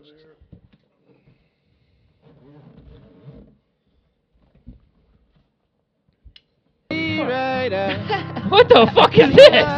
Holy shit, this is a shit show. Is this thing on? I'll crack a beer to that. Okay, crack a beer to that. What the? Are we actually recording this? Yeah, this is Wow. This is recording. This is what I wanted to play Master This P. is about as big a shit show as this football game is right now. Mark's over here having a fun time. Fucking Oh, I'm can't loving keep this. the What's up with microphone. my mic right now? Despite our, yeah, you got all hyped up because of the The game is because in your favor. Your Niners are winning. It's going just the way What that are it you should doing, be. I dude? don't know. You My look mic's like a all fucking jacked retard up. over there. Well, anyway, we'd like to thank I like tater tots. Bam Bam. That was pretty exciting little chat there. Oh, give him the old piece off mine that I broke. Check them. Here's a top piece if you need. I didn't break it. Hey, what is that? The Intermediate I don't Line know. podcast? No, Fly Strung. Fly Strung, The yeah. intermediate line is Chris Adams, who's been on our Oh, show. yeah. Speaking of, We got a lot of good, stuff good popping segue up. into that. No, them are cool. That's they got, awesome They that got the it's- Flies for Fire going on right now. So to support Australia, check out the auction they got going on with flies down there. Yeah. The Intermediate Line, Beast Brushes, all part of that. Bunch of new stuff to listen to out there, listeners. Some hot info. I'm sure it's going to be dropped just like it's dropped here, right? It's all good quality music, or quality shows. Audio. I listened to their first episode and it was really, really good. So Now it's winter time again. Mark, Yo, right? God. We just walked Sheesh. in. It's 15 degrees outside here, so And feels like 3 out I of saw a little bit of ice forming on the ponds, and I'm getting the itch. I hope it freezes up this week, like in 4 days, so I can walk on it and drill some holes. like the VD itch, What do you mean? the crabs. No, I'm gonna get my ass out there. Hopefully, if it's safe. But I would, I'd love to at least get out once, because I don't know after that. Man, they got more of this bullshit Ohio weather coming. Like, it'll be 46 or 8 on Friday and 15 on Sunday. It's just going to With be up rain and and down snow all every winter day. long, I think. I don't Ah, think we're shit. going to get a consistent hard freeze this year. Yeah, it's weird. It doesn't look like it. Yeah, February's our deep, our chance at ice. If Erie were to freeze, that'd be the only time that happens. So our colder weather Well, is that ship is sailed. potentially yet to come. Oh, there's no, that's not gonna happen. But I mean, there's definitely a chance that some stuff might lock up here. And I know guys have Sure. been fishing throughout some other places in PA, and they're lucky, and I hope they're safe. But they ain't nothing to, like I said, I'm in a rush to get out there. But I want to go catch some dinner. That's for sure. Get the stuff back out and do it again. So hopefully we do get some freeze. But for now, it's steelhead, stinky steelhead. I went and got beat up pretty bad. I caught fish, but man, dude, there's a lot of work some days when they don't want to bite. Mm-hmm. It's kind of bullshit. I got to fish some new area though. Actually, I stood in what I considered. I walked into the hole. I hooked up. There's guys around. Few people hooked fish. Seemed like the timing, and then they shut off in this hole. So I was like, I'll go to the better hole. So I get up in this better hole and just fishing what I think would take them, jigs or beads, right? Something's going to work, but man, not much going on. Seen a few fish hooked. I stood for a few hours in one of my favorite spots and didn't catch shit. Trying different stuff, trying shit, didn't catch nothing. Like, Center pin or fly rod? I was spinning, man. I fly rod fished a little bit, but it was, I don't know. It was just tough. It was not, the bite wasn't there. The window was closed. I don't know what the hell was Beads? happening. You running double beads Yeah, dude. and everything? It was a triple bead. Pulling out all the tricks. He's fucking No, throwing geez. 3 down this motherfucker. Yeah, I was pulling out all the stops. I tried, talked with some guys fishing from over from PA, and I'm like, This is what you ask them where they normally fish, and they say elk, and I'm like, yeah, it's a pretty good spot outside of. Don't bring your friends here. Just you, pal. Fucking out-of-staters, just like they'd say that. But I don't really give a shit. That's all hype, man. There's enough water over here, so they got to fish through there. Some of the holes we got to talk. I, shared some depth. You were talking with people? Yeah, imagine that. Some depths and shit, and then I see people now. I mean, there's locals and normal people who fish up there, and I don't think it's crazy because it's not overrun, man. I'm loving that. I just fished a lot of places where there's too many people, so having a good day. Not, it's cool to talk with people. I would like to go up there if I had Tuesday off. I wish you would come and fish that with us. Your dad got to fish it. I like this creek. It's becoming one of my, not go-tos, but nicer spots. I think I with could less go. guys. Yeah, exactly. Not stocked either, right? No, it is now. It is. So okay. that I felt like before and after there was a big difference, but maybe other people. I know people who had success before, so. But now it's a pretty consistent through the whole season on that river, and I like it. I went up. It's features that the normal ones we fish don't. It's more of kind of got that PA look to it. It's got that flat, and it's different. But the holes, they're nice, man. I got to fish one I looked at before and didn't really know how to get. I snuck down over some gorge, dude. I'm down almost 300 feet. It seemed like I was like, damn, dude, I'm way down here off off of where I parked. It was like Niagara hike, Yeah. Get down there, nobody. I was like, this is sweet. Not a soul around. See where people have boot tracks, and I'm just reading the water. I don't, I see that first big bend of a hole going down into like a railroad trestle with big things in the water, and I'm like, man, this looks really good. And I'm on the side I wouldn't say you don't want to be on, but the side that isn't favored, don't have the slack on it, the hard current side, and I'm looking at it, a fish surface in this little eddy by me. I'm like, this is nice, this is real nice, I got to get around here. So I walk all the way down and just overlook, just see what was going on, and finally was able to cross way down because it's a deep slough. It comes down, it got a big S through under here. It's pretty cool how it's set up, a little bit of brush and stuff caught up on them big beams, but it's an awesome hole. Can't wait to cast some streamers in there. Because you got how the current's going to work through there, and your ability to fish a huge spot. Even with the smallmouth move in here in a couple months. Well, really, I don't know. There's only so much area you can stand it because of how deep it is. So it's like fishing a big pool. It's going to be pretty cool. It's going to be a steelhead pond. Yeah, I just took the pin down there that time, and I stuck a few on beads and a couple of jigs I just tied up. So had fun. I was talking. Ryan Evans called me right when I was I checked my phone, so I just hit call, and I looked back up, and boom, the bobber's down. I'm sticking this fish. I'm like, what's up, bud? Got the phone on my ear. I'm like, yeah, I'm hooked up. I got the GoPro running. Like, what are you up to? I missed your call, man. Steelhead fishing. He came by yesterday. He swung. Did he? Did he stop? I didn't know if he was coming. I know that the weather was crazy, and I was like, who knows? Maybe he canceled or. No, he swung by for a minute. His driver's door in his van wouldn't shut. Ice? No, the latch was all boogered up. Probably because the cold coming. No, that's or was linkage. It just boogered up. It's linkage inside that's messed up. But we ended up getting it flipped up and getting his door shut. So he had to climb in and out of the passenger seat.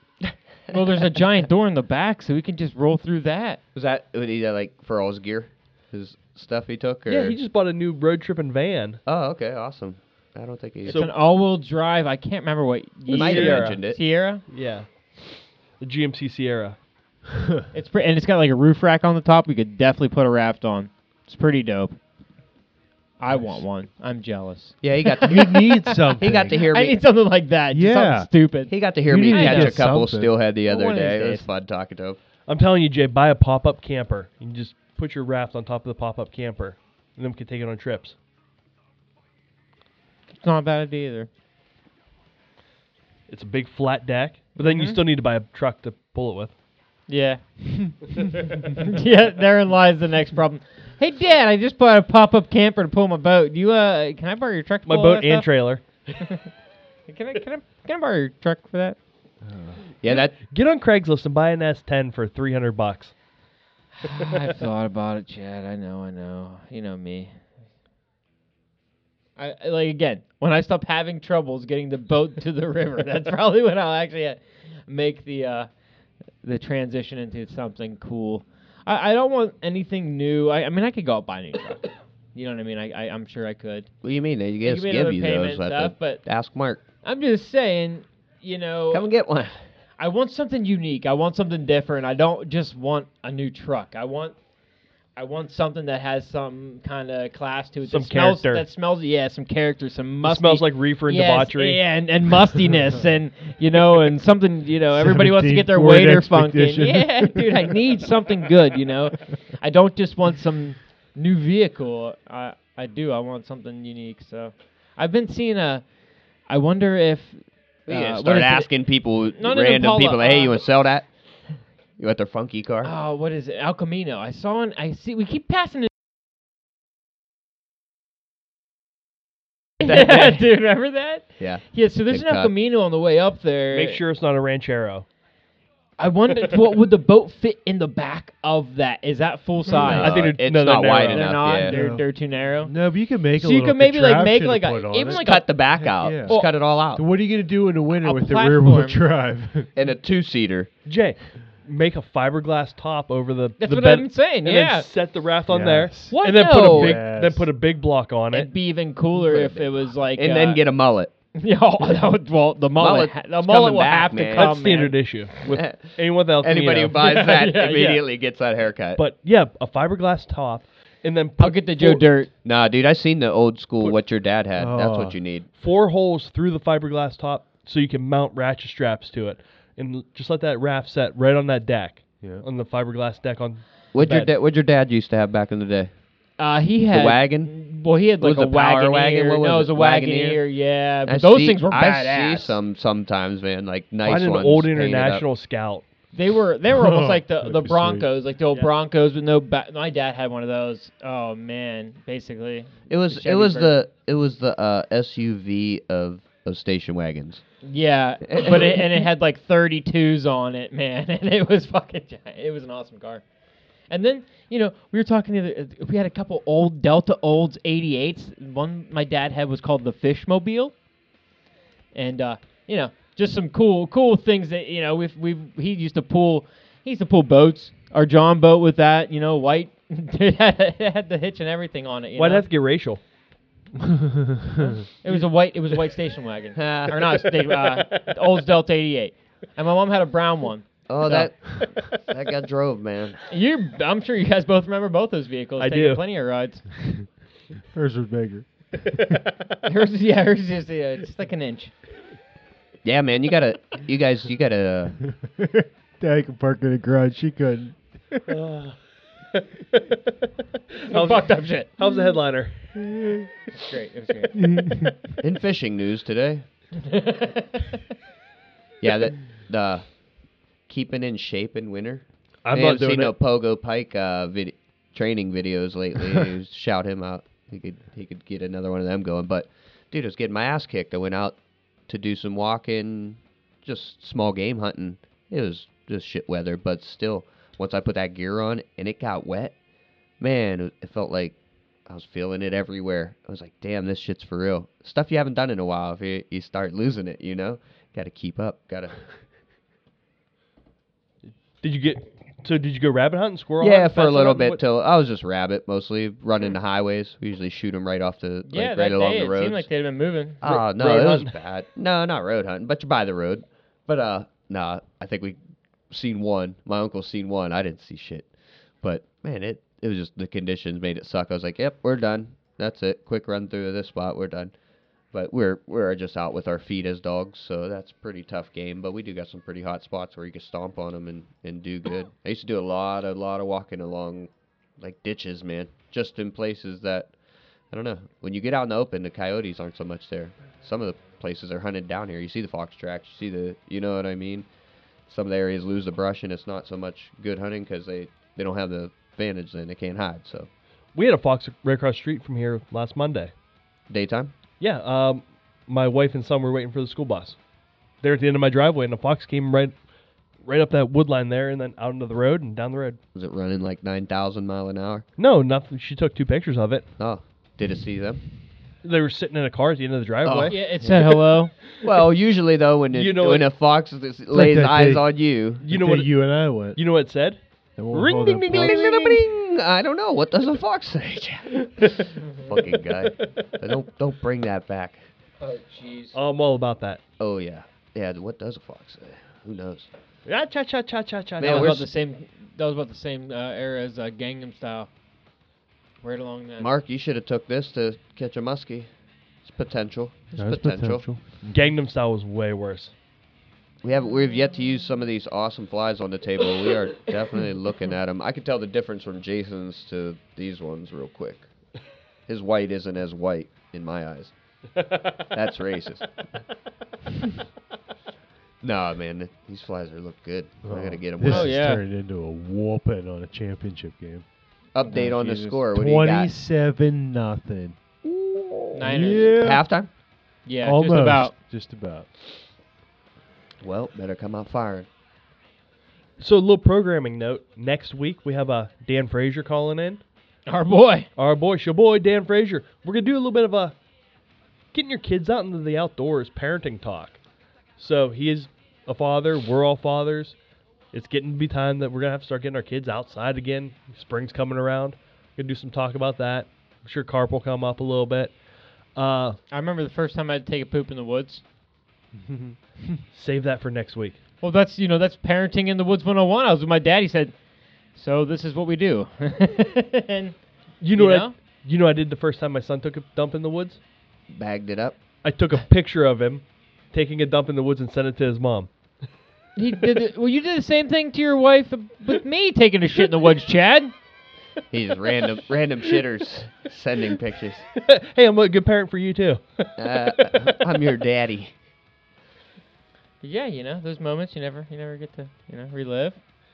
And then after that, February 2nd, Super Bowl Sunday, I think we're going to do a morning show. That way we can all You get hammered all day. get crunked in the morning. And then, I don't know, watch Super Game. So this Well, was 194 if this for game- sure. Or this is 195. 194 for sure. And then Kelly. And then we're kind of open after that. I know Corey's going to call in on our number 200. We should get So slated. that 200 should put us at. So let's see. We Ne- should. Next week's obviously 195. 196 puts us into Kelly. 197 is mid-February. 190. We're going to be early March for 200. Yeah. That's going to be a fun show. Stop counting. It's a lot of them. You got a lot in the hopper ready for that show. I do. We should be having these new guests. Champagne and shit. Uh, Oh, I thought you do our meant stuff for special us. thing for us when they call in. If you know what I mean. Man, if this I know if this game keeps going the way it's going, Mark's gonna have a good day when we have our morning show. Oh, man. It'll be getting ready to play the Kansas City Chiefs in the Super Bowl, and I'm gonna watch my boy P. Mahomes just rip you guys a new one. Bloody Marys all morning. He's my It'll be a guy, good game. man. I love him. We should try to find someone across the pond to talk to that Sunday. Norby. He was our last morning show. We haven't talked to Norby in a couple years. I know. He'd be awesome. There you go, Mark. That's your job for tomorrow while you're not working. Hey, what do you mean while I'm not working? I gotta You don't work do tomorrow. anything. Oh, yeah. You're not working. You Come mean on, when Mark. you're on your phone at work, Chad? Chad, is that what you mean? I don't When know you're what on you're- your phone at work? I don't know what you're talking about. Yeah. When I was in sales, it was a little different. I had a lot more time now. Not as much. Oh, man. But that wouldn't be bad, though. Chad answers the phone at work better than he does outside at work, and so Yeah, because I don't have my phone on me when I'm at Jason home. don't answer the phone. Period. We were playing tag the No. other day. No, I played tag him a bunch today. Hey, trying to call you here. Chad did a little bit of leg work. I did. I don't know. We got bit by this blue line bug. A little. I mean, You it's- girls you know, did. I think, and even thinking this like It's Girl Scout cookie season. something that like you were saying, getting our kids out in the near future and get them introduced into fishing. This is even something you can take them out of the fly rod a little bit, get them a small youth fly rod, and even if it's spinning gear is fine. I don't know if I'd want to take my son to the place where I took my wife. Well, that's why What about an that's why old we're- spinning rod with a fly line on it? possibly. No, Be you know, pretty good. just even something small that they Five, can six, just look or out five, there, 6 you know? footer, And old eagle you can claw. stand next to them, behind them, you Get know. him rolling. Just get the idea going. It's someplace they could actually wade Yeah. and walk around and It- get used to being in the water. and Find everything. salamanders and Yeah, but you got that right here too, man. You got like Sure, if you want to go two- catch a creek chub. Well, there's probably bass and some other species. I found a muskie in one place down Oh, here. I know. but it's not No, the they're Pennsylvania there. state fish. No, it's not. But it's. I wondered when if you're you a went kid, a further chub up in is a that creek if chub. there would be some there. I don't think so. No? I used to chub fly fish. It was a sport, right? Sure. I did it right at Jason's house. Didn't even have to It go was nowhere. fun. I like fishing for creek chubs. Like little green weenies and Oh, yeah. stuff like that. For bait. Oh, little dry flies. Yeah. Scissors taps. Boom, boom, boom. I don't know if you hit it. Joe's flies. As soon Horned as last chubs. year, me and my daughter were fishing in the creek, and she was throwing Joe flies. Man, a few big creek chubs come up and whale them. That's what your little flies are starting to look like. That little dangler. Your little dangler thing on the back of your little flies. That looks like a Joe fly, man. What dangler? What are you talking about, dangler? How you got it set up with just a real small piece in the back. What do you mean a small piece, man? I'm saying It's a look hook. Yeah, but I'm saying you got that little piece there. It's a mini woolly bugger. Like how it could swing around, you know what I mean, on the Well, back of a spinner. with all these, I've been tying, like, headbangers with I got some smaller helmets off Ryan. He came into town on the way back through from a show, and I got in the back of the truck. We talked about earlier, I get in the back of the van. I'm like, oh, there's like a bunch of stuff I want back here, so I'm like, hey, I need like 4 of these, and I need a few of those, and a few of these. So I racked up whatever cash I had in my pocket. He took out of my pocket. And so I get some, and usually with the headbangers lately, and I noticed even when I was fishing with Justin the one day, man, if you throw a little articulation in between the 2 hooks instead of it just being like 2 beads, with or mono, your mono with 2 beads on it or whatever for your articulation point, you throw just a 10 millimeter shank in between there, it adds so much more movement. And that's all that's how I do them now. Even on the minis, I threw a little, maybe it's probably even less than a 10 millimeter. Yeah, just But- however small we can make them. Yeah, however small you made them. not and fouling up for you. I haven't fished that one yet, but they don't. No, the other ones usually don't. Got Not some- any worse than any other fly. Got that's some rubber articulated. legs in there. Oh yeah, it's basically a headbanger minus. I mean, if you're gonna get real technical, the only thing that's not is the I put 2 feathers in for the pec fins, and not he usually uses dubbing, so that's the only difference. But it is basically it's just a headbanger, but mini. Probably like 3 inches. It is a small head. What's that? Yeah, weigh? probably 3. It's a small size head, and then I got minis too. Is it like an 1/8? I don't know. The minis Those are more than the minis are sweet. Yeah. I like the minis. If I tie with them, it's gonna be just like a rabbit strip out the back, probably some palmered rabbit, and then the mini head on the top. Because there's not only so much you could do with such a small head, but it's just like adding a tungsten cone head or something to the top of one of those rabbit strip Yep, flies. exactly. And gonna go down and it's gonna do damage. For sure. I like when you get some new materials. I was bugging out to go downstairs, even though we did get a video game system that's been like crack cocaine to me. I'm like a That's all you need. I'm like an addict that's like One more thing has to been keep your handed ass sitting handed in what the he was house. addicted to for years and years and years. Here you go. Here, take this again. You're allowed. Here you go, bud. It's all yours. I've been 6 years sober off fucking video games. Here we go again. and he's starting out. He's starting out right where he did when he started out when he was a kid. He's like, oh, Mario Kart. Oh, Mario Kart. Yeah. It'd be My right. daughter's like, how'd you so good at this? Give it about 5 or 6 years when she starts like a different shit, and then you'll have to be playing like shooting games and all that. Oh, I fun can't stuff, wait. And I was the shooting game master, dude. That's what Yeah. I used to do. that's Call of Duty. That's how we went to the hospital. Yeah, that's why I went to the doctor and said, I'm having heart palpitations. Is this okay? That nectar of the torch. Oh, geez. That didn't help. I've given up on all that stuff now, too. I'm a coffee, beer, and water man. perfect. No even Mountain worse. Dew? No pop whatsoever. None. I've been drinking a lot more pop since I quit drinking beers. I don't do pop, but tea. Tea's just as bad as everything else, Nope, man. I can't do tea. No. I Ice drink cold a water. lot of tea. I drink a lot of tea.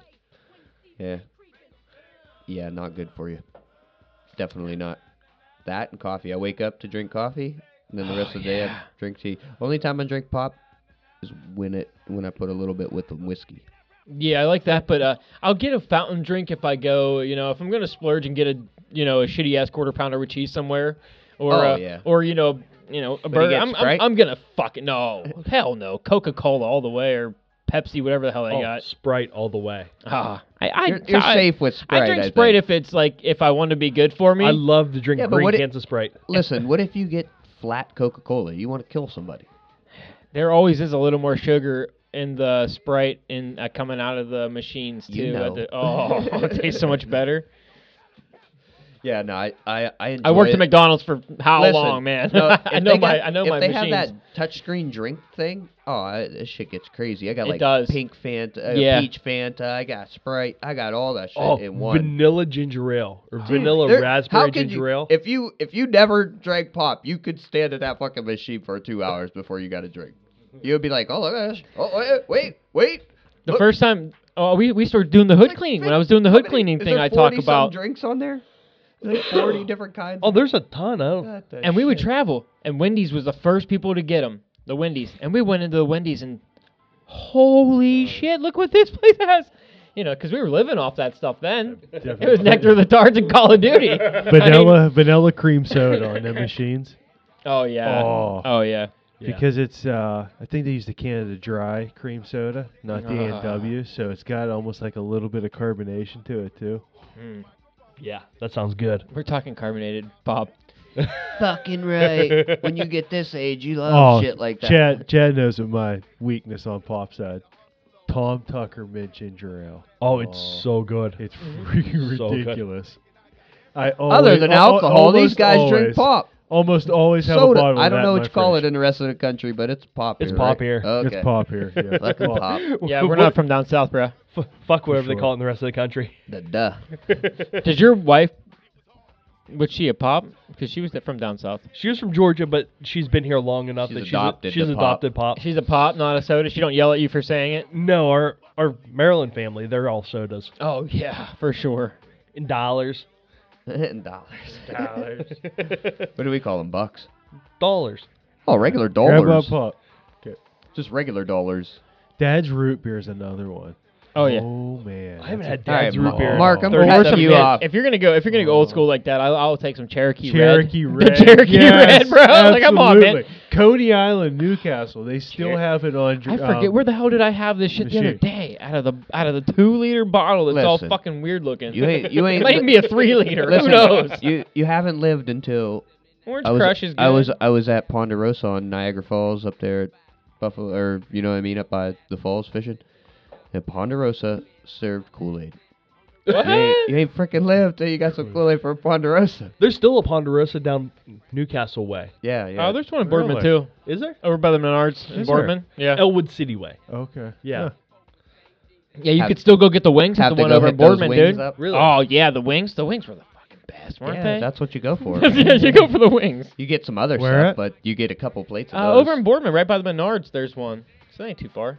No, I didn't. 35, 45 minutes. Yeah, I that didn't was know that. that was the last place I went to one. If Yeah. I'm going to Boardman, I'm not going to fucking Ponderosa. No. No. I there's never no. went to Ponderosa when it was around here. Oh, I'm going to Magic Tree. I love that joint. they don't serve alcohol at Ponderosa, so none of us would be found there usually. Exactly. Bring your own. They probably You used just- to. You pull out your own Listen, little. I need some Coca-Cola, to go to- and you pull out your bottle of Crown or whatever cat that I used to go to Crown- Ponderosa. Crown-a-Cola. Listen, Yeah. I used to go to Ponderosa when you could smoke in that damn thing. Okay. And it wasn't even like divided. It was You just like know, half the room could yeah, smoke like, and the other half couldn't You're smoke. smoking. Sit over there Yeah. in the front. Yeah. I remember going to the McDonald's, man. Wendy's, Wendy's in Hubbard had ashtrays forever. the restaurant in Truck World. The last night that you could smoke in there, I was with my mom, and she was smoking. And at midnight, they came around and took all the ashtrays off the tables. In Truck World, you Yeah. used to be able to smoke. Yeah, that's what you did there. It was like, Well, I bought can understand a cigarettes. truck world. And that was probably what, 05, 03, 04, somewhere in that neighborhood? It was later than 03. I was drinking. So Yeah, I'm Was it drinking. 04, 05? yeah, something like When that. bars started to do it. I had to be God, at least 05, hard yeah. to believe that's been 15 years ago now. Oh yeah. Oh shit, you're Well, right. you know- Well, the Pennsylvania rule is if you serve more alcohol than beer, there's Yeah, because I was working. Smoking. I You was. can That's when I elect was to have it. managing a restaurant, so you would have to like open food. So you would just ring a lot of it up under food, so you can kind of manage it back and forth. But like the bigger places, you didn't have a choice. You couldn't keep up with it. But a lot of the smaller places, that's what they did. They just started ringing a lot of their food up under. my dad earlier today. It's just funny. I just got a text message. My dad said, "Told ya," and me and him were just talking about the football that was going to happen. He's like, "San Fran's going to beat them by 20 plus points. I guarantee you." And I'm like, "All right, okay." Well, they text me, "Told ya." I told ya.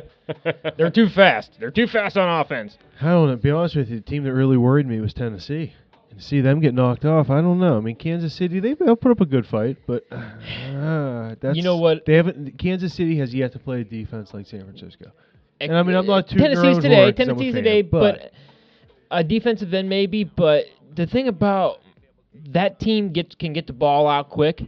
they can get the ball out quick. And they have but peop- they've never had four guys to put the pressure on them. like and San but Francisco will. they can stretch the field out in different spots too.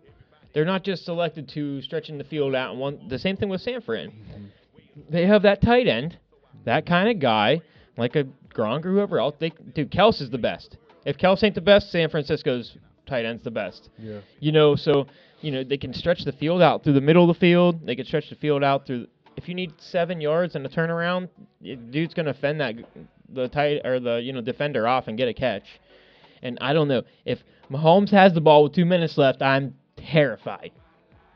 He's the scariest dude in the NFL with 2 minutes left because ran he for can. a lot of first downs. Yes, today. because he can run effectively. He might not run like the guy from Baltimore, Lamar Jackson, but man, he can still move, and he still gets up and moves, and he's like almost like Russell Wilson.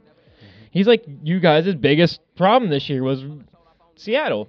Very similar teams, I feel like. We'll see. But they are. Joey Bosa's the man, dude. You could see it in this game. Jesus Christ. Nick Bosa. Both of them are the man, but Nick's even better. Mozart has 14 carries for 160 yards in the first half. Not just blowing up holes. Yep, 27-0. There's the stats right now. We got Ridiculous. we got old Troy doing the shit or doing the commentary too. You gotta love Troy. Troy Aikman. The eight man. Oh, but I hate Joe Buck. I don't like Joe Buck either, but I like him when he's with Troy. He was a really good guest on the Adam Carolla show. He said because his dad was a commentator as well. Oh yeah. So he said they were up in Canada one time, and the camera guy focused in on some lady's rack. He said, "She's big north of the border." I've been seeing those on Facebook. They've been popping up all over my Facebook, like back when commentators didn't give a shit. They're cussing or all kind of stuff. Unless it's voiceovers. I don't know. Some of them might be these voiceovers. these are probably just the great old guys, man. No, Back like in the some day. chick ran out on the field, and he's like, "Oh, hold on, we got some action here," and he's like, "Holy shit!" He's like, "I don't know if them are real." There's one guy that commentates over a bunch of sports clips. Oh, okay. Yeah. And It's he like, curses and she can run out there all day. It's fucking ridiculous. Oh, a lot of the older ones though, even the baseball commentators, they might have had a few cocktails in while calling the and game, smoking and the whole time. getting a little out of hand. But Harry Carey never drank a drop in his life. No, not Harry Carey here. I mean, that's what made it great. You have to have, especially in those kind of sports, you have to have somebody great. In a sport with a lot going on, it can be a little better. That's why I love Rosie commentating the Tribe. He's a good commentator. Yeah, he is. He's good. There's a few good ones nowadays, but man, not like there used to be. Oh, nothing like Penguins commentator. He was the best. I'm blanking completely right now on his name. I can't think of it either. Oh my gosh! Wow. I don't have any idea. I never listened to a Pens game. Oh, I did going just down. passed so- recently. Nope. Don't look to me for it. I'm not gonna pull it out of my ass. I promise. Oh, God. I'm sorry. I wish I could for you. Oh, like beat him like a red mule. Oh, he had so many freaking lines. It was ridiculous. And I am completely blanking on the name right now. So, hey, while Jay's looking that up, do we have anything else we want to hit on tonight? I don't know that we do. You guys got your fly tying night coming up? The 31st. 31st, last day of the month. Don't remind me what day it is. It's going to be a Friday. Lots of days in this month. Today's, where we at? 20th, right? Come on. So you're 19th. starting to fly by. I'm So 19th. moving ahead of Mike everybody. Lang. That's it, Mike Lang. Thank you. So, yeah, the 31st is going to be our fly tying night this month out at Tada Studios in Mercer. So if anyone wants to come on out and join us, Get a hold of Chad on Facebook, because that's where he does at work. Yep. He Facebook can and the direct gram. you in the right He'll direction. be on that from 7 to 3, Monday through Friday. Hey, and don't be afraid to hit him up on Instagram. At the SVS He'll jump Fishing on there, too, at work. Instagram page. And it's Tuesday through Saturday. I don't play as much on Mondays. He's out doing stuff. His wife doesn't let him play. So, on that note, check out some of our sponsors. Arex Hooks, Sims Fishing, Predator Fly Gear. Yeti. Built for the wild. Urban Fly Company. And why not fishing? Check out their adapted dock. And also, we'd like to thank our guest again. Josh Smeltzer from Fly Strung Podcast. Check him out. Formulaic with their outcomes, They don't know, they just study the charts. Me, I study the shows, the fans, study their hearts. I had a feeling I was killing in this music we was spilling out. Would change lives forever, fuck the label, put it out. Friday Night Lights, Blue, that was classic number 2. Now it seemed as if the Nas comparisons was coming true. Still no release date from the label, are they insane? Gooch told me play the game to change the game, but on the way I let Nas down. Damn, I got no one to blame, I'm ashamed I let Nas down. But this is God's plan, you could never understand. Fuck it, long live the idols, may they never be your rivals. Pac was like Jesus, Nas wrote the Bible. Now what you're about to hear is a tale of glory and sin. No ID my mentor, and I let the story begin. I always believed in the